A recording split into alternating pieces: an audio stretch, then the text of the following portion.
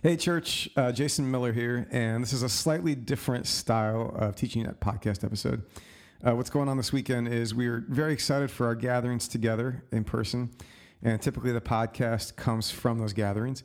However, it is a very, very, very cold weekend in South Bend, Indiana, and the furnace is not working at Studebaker 112, and the parts that are going to be required to service it are not going to be around until Monday. So we're not gathering in person, but we're working hard to make sure that this episode comes out as quickly as possible. And so you can get the teaching that we were going to hear from the Sermon on the Mount that we've been working through. And not just the teaching, but a special meditation that we were really looking forward to in the gathering. You'll hear more about that in a bit.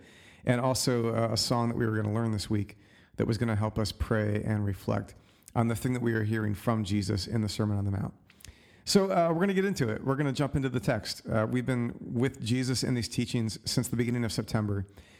And what we heard from the very beginning is Jesus saying that God is so good and so generous, that God wants to give God's self to us and live God's life through us, and that there's nothing about us or our circumstance or our history. There's nothing about the things that we've done or the things that have happened to us that can render us ineligible for that gift.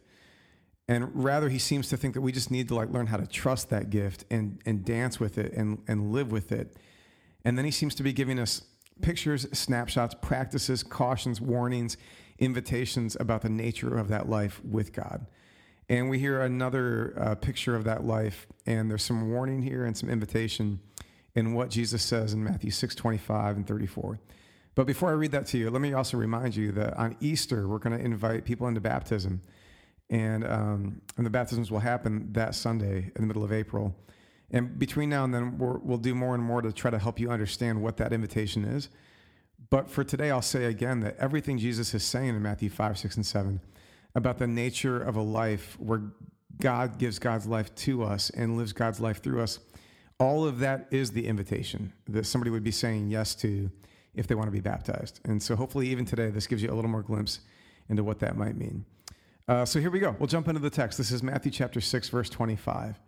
And Jesus says, "Therefore I tell you, do not worry about your life, what you will eat or what you will drink, or about your body, what you will wear. Is not life more than food, and the body more than clothing? Look at the birds of the air. They neither sow nor reap nor gather into barns, and yet your heavenly Father feeds them. Are you not of more value than they? And can any of you, by worrying, add a single hour to your span of life? And why do you worry about clothing? Consider the lilies of the field, how they grow. They neither toil nor spin. Yet I tell you, even Solomon in all his glory was not clothed like one of these.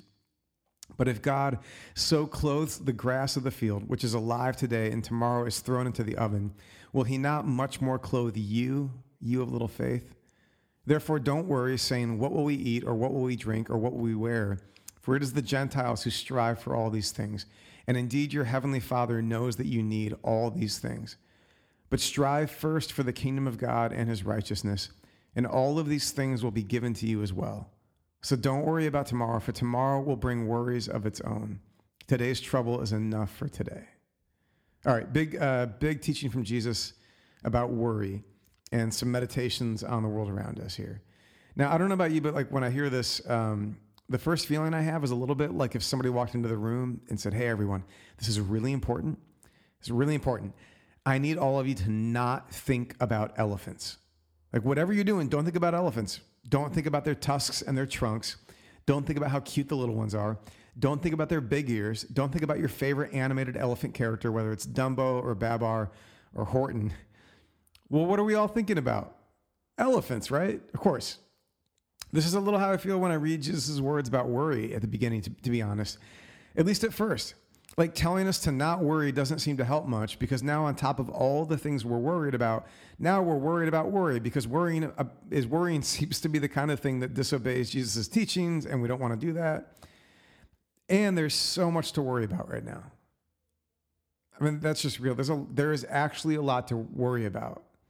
Our mental well-being has been assaulted during this pandemic. We're worried about sickness and political unrest and division and economic uncertainty. Anybody reading the headlines could make a compelling case that worry is the most rational response to the world that we're living in right now. There's personal worry, and there's the worry we're carrying as we become more socially conscious, like as we learn to live with empathy for others who are suffering in ways that we may not be. It's a lot to carry. But one of the first things you might notice about Jesus' teaching here is he doesn't actually ask us whether our worry is justified. He asks, what's it doing for you? Here's the line. He said, can any of you by worrying add a single hour to your span of life? Now, this is actually a question that we heard in a Sacred Questions series that we taught back at our Four Winds Fields gatherings outdoors at the baseball stadium last year. Or maybe that was 2 years ago. Who can know with COVID time? I don't know. But the question is something like, what is your worry doing for you? Not is it justified, not is it rational, not is it a natural response to the circumstances around you. Rather, what's it doing for you? Is it serving you? Is it equipping you? Is it making you better? Is it helping you love well? If your worry is anything like mine, the answer is no. It's not helping. It's just sitting on my chest and making it hard to breathe. It's keeping me up at night, so each day I start with a half tank, wondering how I'll make it through. Now, regardless of whether there's reason to worry, there's even better reason to ask if Jesus can help us stop worrying, because it's not doing us any good. And here's the good news. I think it's important to observe that Jesus doesn't just give us a command here. He gives us some coaching. Like, this isn't just some random rule that he throws down, some standard that he gives us. Like here's the rule, here's the standard, deal with it.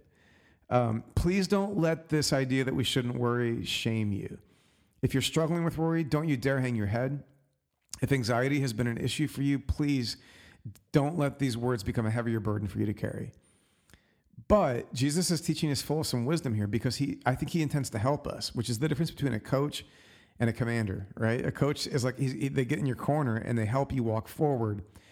And I think that what Jesus is doing to help us here is connected to everything else he's doing in the sermon. So let's try to follow the threads here. Notice this riff that Jesus gives us about what's happening in the natural world around us. He said, look at the birds of the air. They neither sow nor reap nor gather into barns, and yet your heavenly Father feeds them. Are you not of more value than they? And can any of you, by worrying, add a single hour to your span of life? Why do you worry about clothing? Consider the lilies of the field, how they grow. They neither toil nor spin. Yet I tell you, even Solomon in all his glory was not clothed like one of these.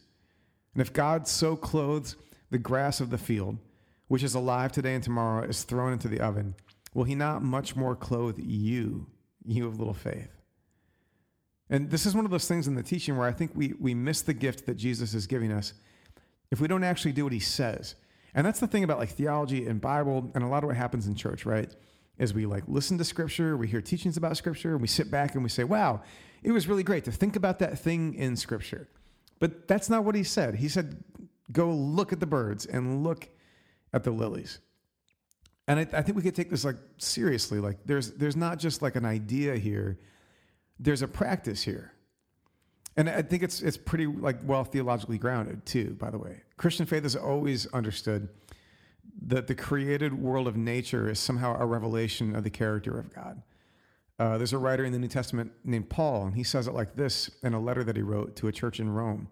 In Romans chapter 1, he said, the basic reality of God is plain enough. Open your eyes, and there it is. By taking a long and thoughtful look at what God has created, people have always been able to see what their eyes as such can't see. Eternal power, for instance, and the mystery of God's divine being. That's Paul in the letter to the Romans through a translator named Eugene Peterson, saying that, no, you can actually look at the world around you and glean something about the creative life behind all of this. And it's interesting what happens if you actually take a look at the things like the birds and the lilies and everything else in creation. Not just a glance, but a meditation, a contemplative look, a long, studied look, doing the things that Jesus is telling us to do here. Now, there's a handful of designers and scientists who've done exactly that. Maybe not for theological reasons, but hang with me for a second. A scientist, for example, named Janine Benyus did this. Benyus is a biologist and an innovation consultant, and she's one of the founders of an emerging discipline of design called biomimicry. And I remember the first time I learned about this through a friend, it just blew my mind. It has energized me ever since. Now, the big idea in biomimicry is that nature has actually solved a lot of the design problems that we're struggling with.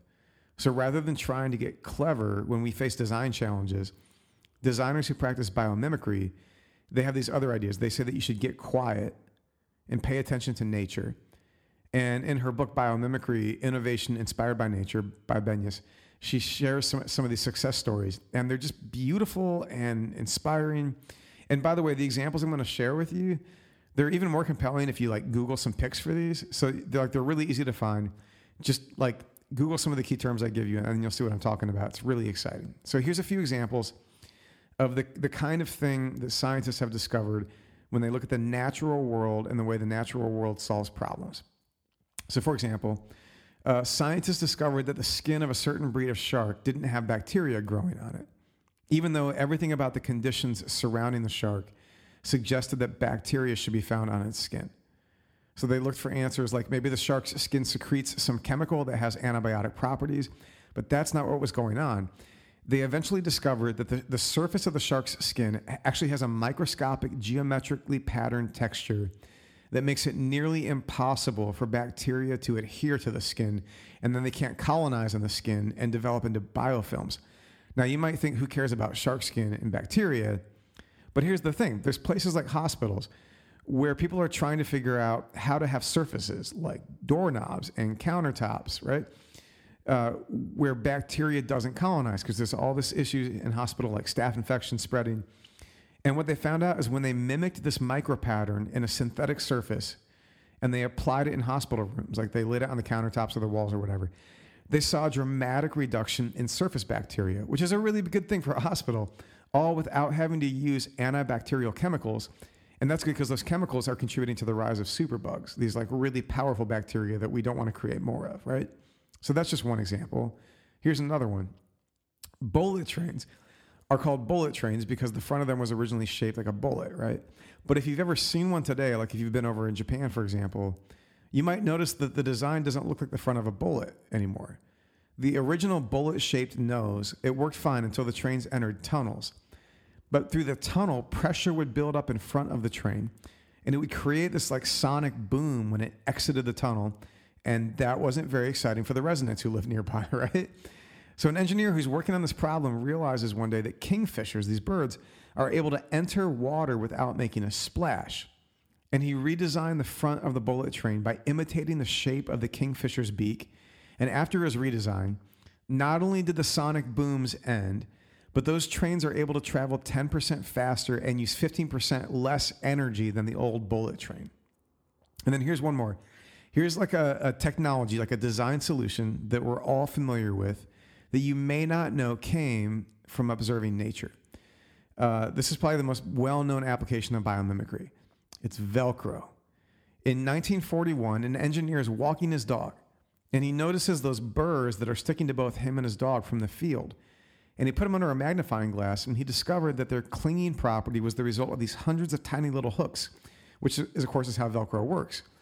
So Benyus gives these examples, the scientist who works on biomimicry. And then here's the quote from Benyus, and I was so moved by this in her book. She says, and I quote, "We live in a competent universe, and we are surrounded by genius." Let me say that again. Benyus says, "We live in a competent universe, and we are surrounded by genius." So if Paul is right in that letter to the Romans, when he said that the natural world reveals God's traits or character, then maybe when Jesus tells worrying people to look at nature, he does that because he knows that when we do, we will be struck not just by God's beauty or power or creativity, but by his competency. Maybe we will be struck by the idea that God knows what he's doing. Maybe, by the way, this is why we have a bunch of research right now that shows that time spent in nature leads to improved mental health. And I'm sure there's lots of reasons for this, and I'm not like qualified to parse all this out. But even if we're not actively registering all of the brilliant designs that are at work in the natural world, it's like maybe somewhere in the subconscious or maybe somewhere in the soul, time spent in nature, meditating on creation, helps us remember the nature of the Creator and sets us at ease. Now, this isn't just about mental health or personal well-being, although I think those are really important, and I think God cares about those things. I think there's actually more at stake here. The whole passage that we're looking at begins with the word therefore, which means that the thing Jesus is saying that I just read for you at the beginning of this teaching, well, it begins with therefore means that it's tied to something Jesus said right before it. And the thing Jesus said right before it was, no one can serve two masters, for a slave will either hate the one and love the other, or be devoted to the one and despise the other. You cannot serve both God and wealth. So Jesus isn't just speaking to people who need a little more me time in the woods or a day at the spa. Even though, by the way, I'm all for me time in the woods or a day at the spa, and I think he would be too. Self-care is beautiful and important, but he's specifically speaking to the idea that like the people he's talking to are people he's trying to get to remember that God wants to give God's life to you and live God's life through you. That this is for people who are saying yes to that invitation. That what's at stake here is that if we don't remember the competency of God, we might get so distracted by our anxiety that we're not able to live out this idea, this promise, this like vocation, this calling to be the people that God lives God's life through. Now, at the end of the passage that we're working on today, he reiterates, he says, strive first for the kingdom of God and God's righteousness. Which I know like that might sound like strange language. I don't know if kingdom of God resonates for you or like his righteousness, but I think what we're talking about is the life of God being lived in us and through us, being given to us and given through us to the world.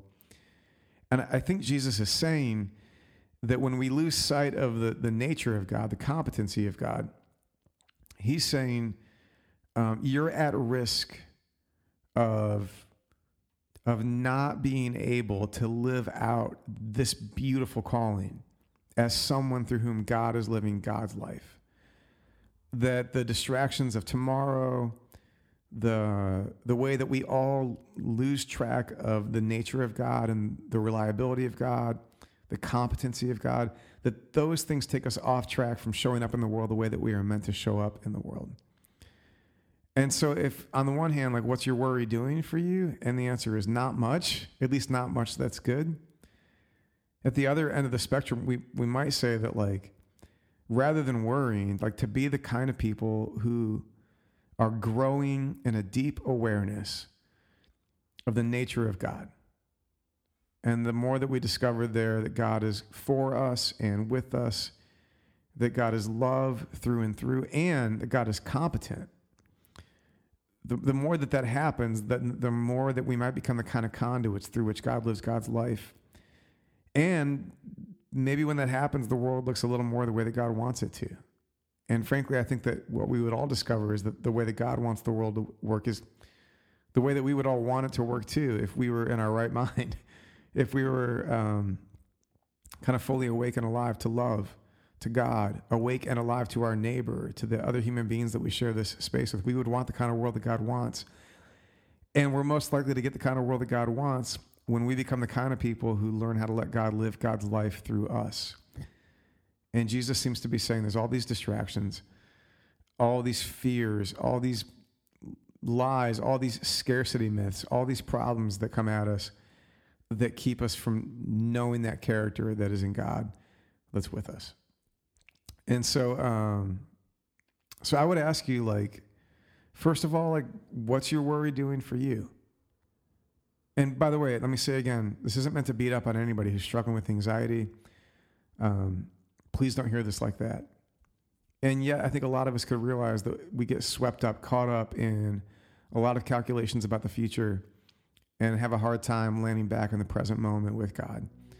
But then Jesus gives us this practice. And so what I want to do next is kind of lead you through a practice. And here's the bummer, friends. Like, for those of us who are going to be able to be with us in our gatherings in person before we had to cancel them because of the furnace not working, I'm so bummed, man. We had this beautiful plan. We got our hands on hundreds of fresh cut live daisies. And what we were going to do was, at this point in the gathering, we were going to surprise you. You weren't going to see them when you walked in, but we were going to pull them out of the closet and we're going to hand them out to everyone in the room. And we were going to do an actual meditation on a flower. They're not lilies. Jesus says lilies, but whatever. They're daisies. And so we're going to have like everybody hold on to a beautiful live fresh cut daisy. And I was just going to lead you through a meditation on like what you see there and see if it works on us a little bit. So here's the deal. Some of you who are local and who are keeping up in real time, you know that we've not having the gathering at Studebaker, but our team is going to be over there Sunday morning. So you might be listening to this podcast on Sunday morning. And maybe you already heard this news. You could go over to Studebaker between 9 a.m. and noon and grab one of those flowers and take it home with you and say hi to the team that you were hoping to catch up with when you thought you would be at a gathering. But I'm guessing most of you don't have one of those daisies. But that doesn't mean you don't have something that you could meditate on right now. So I'm gonna, in a minute, I'm gonna kind of move into a guided meditation. But before I do that, let me just call a timeout. For some, maybe you're at home listening right now. Maybe you got a house plant that maybe is somehow like flourishing in the middle of winter. I don't know how you did that, but props to you. Maybe you look out your window and you've got some perennial greens outside that window that you can pay attention to.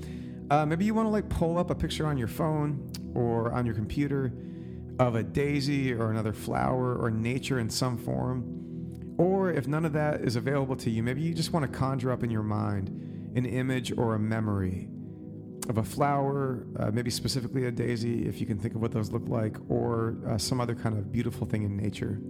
And as you do that, I just want to like call us to kind of drop down into our heart and into our body and breathe deeply and spend a few minutes meditating on what it is that we see when we look at nature.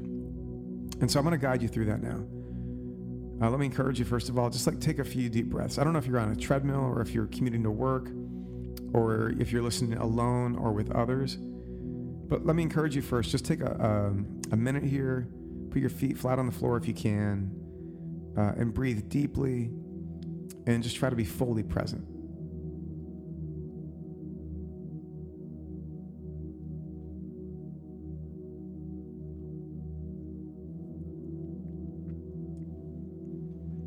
Now let me start with the daisy as an example, whether you have one or not.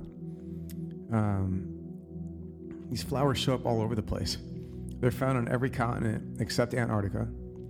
They can live in both wet and dry climates. They can grow in full sun or full shade. They're resistant to pesticides and insects. That beautiful common flower is itself a testament to resilience, to life that can flourish in all kinds of circumstances.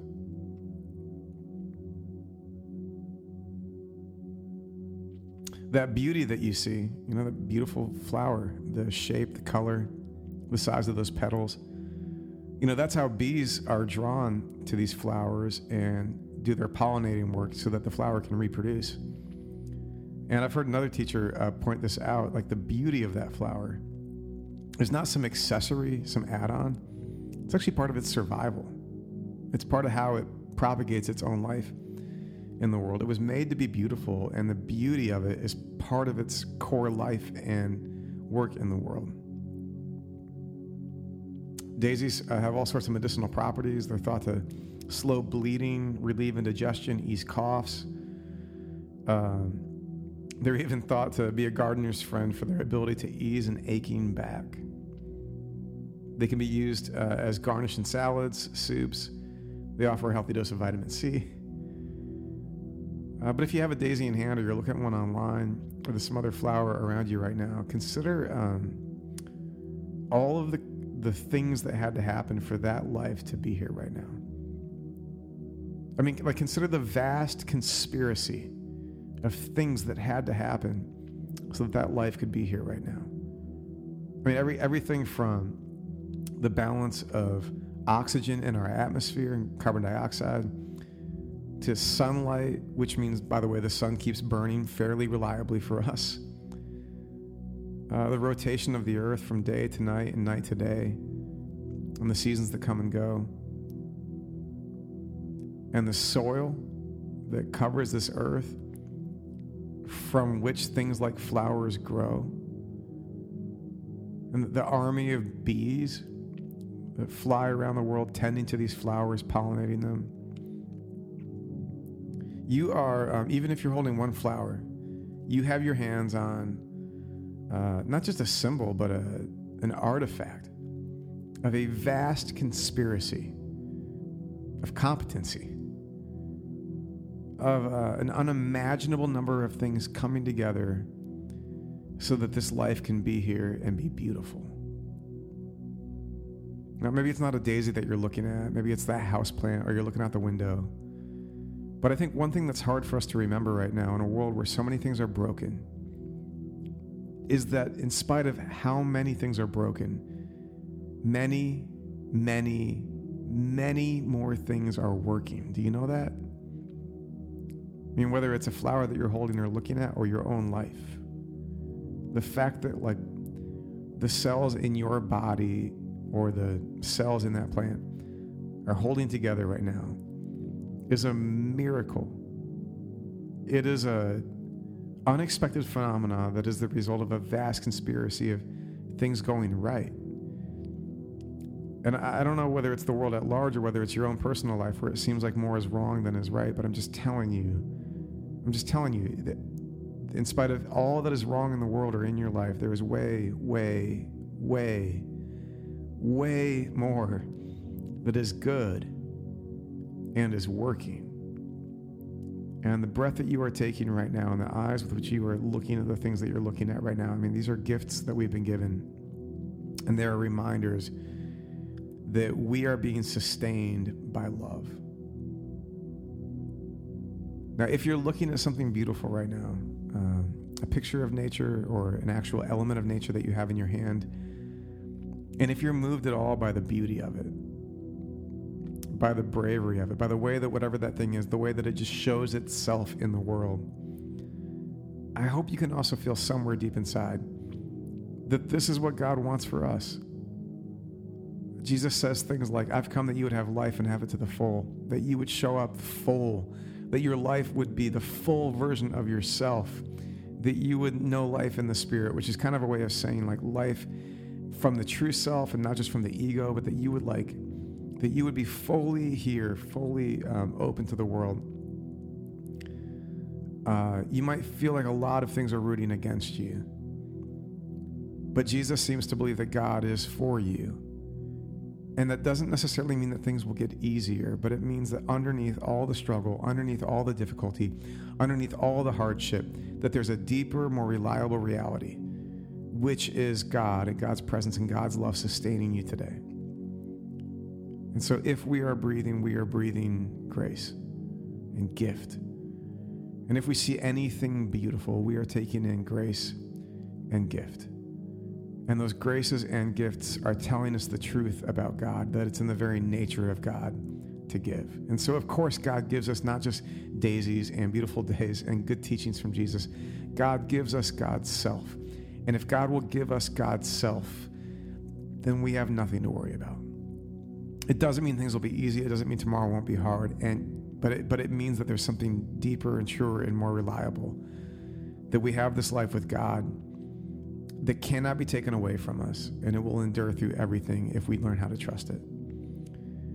And so, friends, I hope that we can take Jesus seriously. We can ask hard questions about what our worry is doing for us, that we would become the kind of people who have a regular practice of meditating on that universe that, as Janine Benyus describes, is competent, where we are surrounded by genius. And maybe this song will be a helpful way for you to meditate on that thought a little longer. Grace and peace, my friends.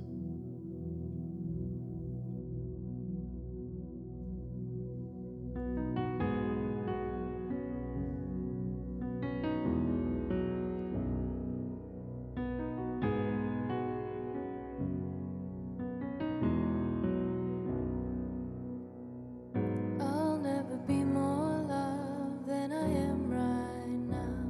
Wasn't holding you up, so there's nothing I can do to let you down. Doesn't take a trophy to make you proud. I'll never be more loved than I am right now. Going through a storm, but I won't go down. I hear your voice carried in the rhythm of the wind to call me out. And you would cross an ocean so I wouldn't drown. You've never been closer than you are right now. Jireh, you are enough. Jireh, you are enough. And I will be content in every circumstance. Jireh, you are enough. Forever enough, always enough. You're more than enough. Forever enough, you're always enough. You're more than enough. Don't wanna forget how I feel right now. On the mountaintop, I can see so clear what it's all about. So stay by my side when the sun goes down. Don't wanna forget how I feel right now. Jireh, you are enough. 'Cause you are Jireh, you are enough. And I will be content in every circumstance. Jireh,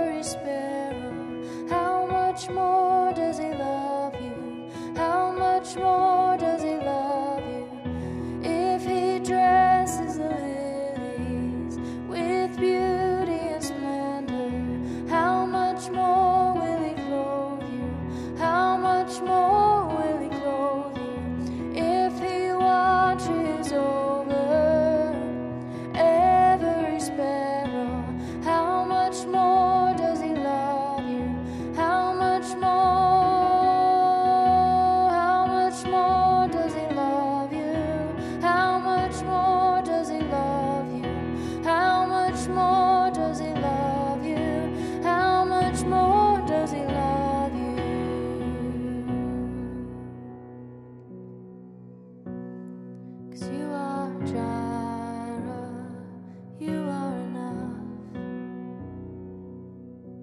Jireh, you are enough. I will be content in every circumstance. Jireh, you are enough. And I will be content in every circumstance. Jireh,